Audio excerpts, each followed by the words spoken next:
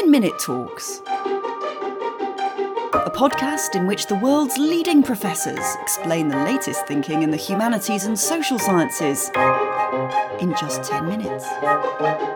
I'm William Doyle.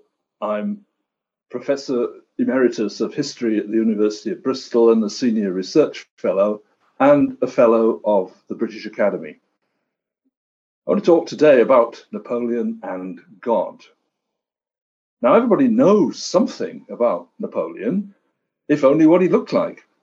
And ever since 1999, there's been regular commemorations of the events of his extraordinary life 200 years ago. The last one comes this month, marking his death in exile on St. Helena on the 5th of May, 1821.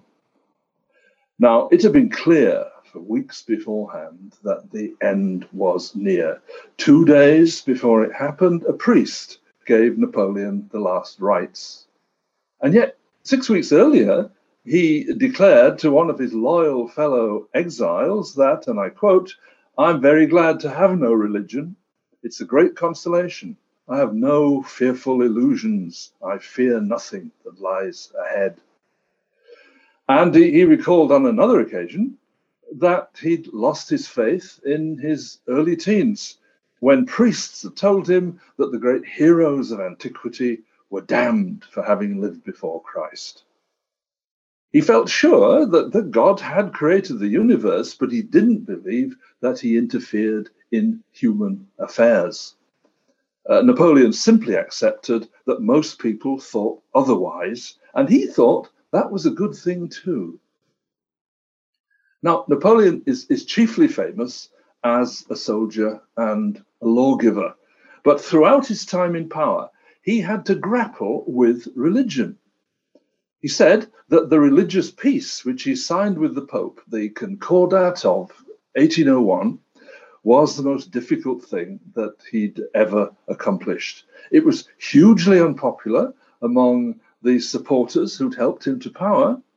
It was even more so among the army on which he relied. None of the clergy really liked all the compromises which it contained either.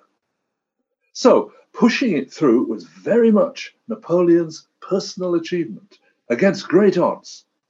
But he firmly believed that what most French people wanted was freedom to worship as they liked. The real mystery of religion, he said, was the mystery of the social order.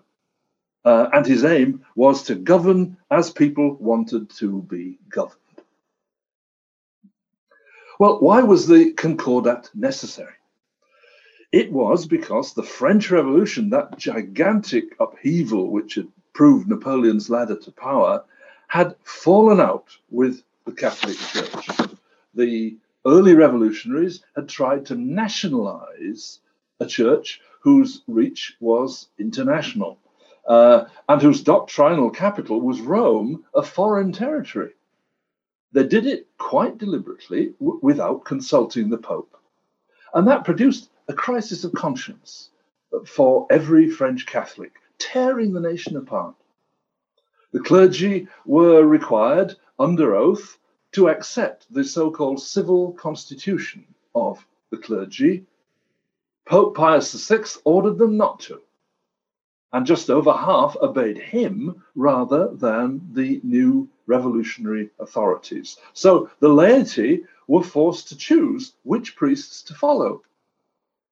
Even King Louis XVI was traumatized. His abortive attempt in 1791 to avoid the dilemma by escaping triggered a Republican movement, which led in just over a year to the overthrow of monarchy itself. When he was guillotined with a priest by his side, it was seen as a martyrdom. Rebellions broke out in the joint name of church and king. The reaction of the new republic was increasingly to view any religious commitment as counter-revolutionary. And in 1793-4, it attempted to stamp out religious practice entirely.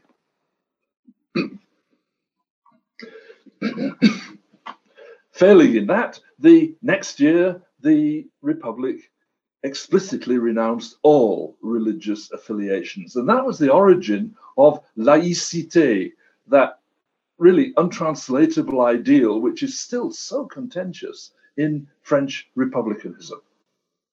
But the Pope remained an enemy, throwing continuing suspicion on everybody who recognized his authority. And in 1798, he was taken prisoner by the Republic's armies.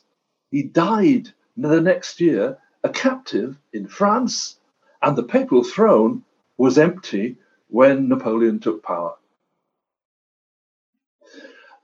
At that moment, royalist rebels were rampant in several parts of France. Napoleon saw at once that the domestic strength of these counter-revolutionaries was rooted in popular religious belief.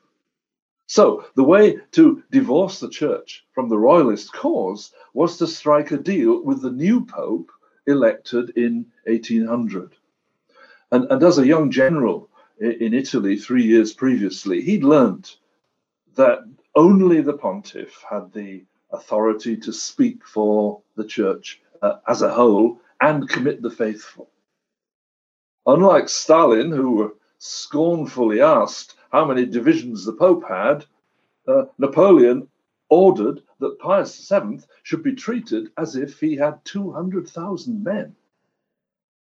And so, after a year of tense negotiations and agonizing concessions from the church, a deal was struck.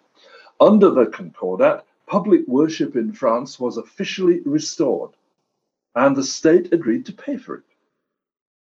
It was a bitter deal, but it lasted. It lasted with ups and downs until 1905.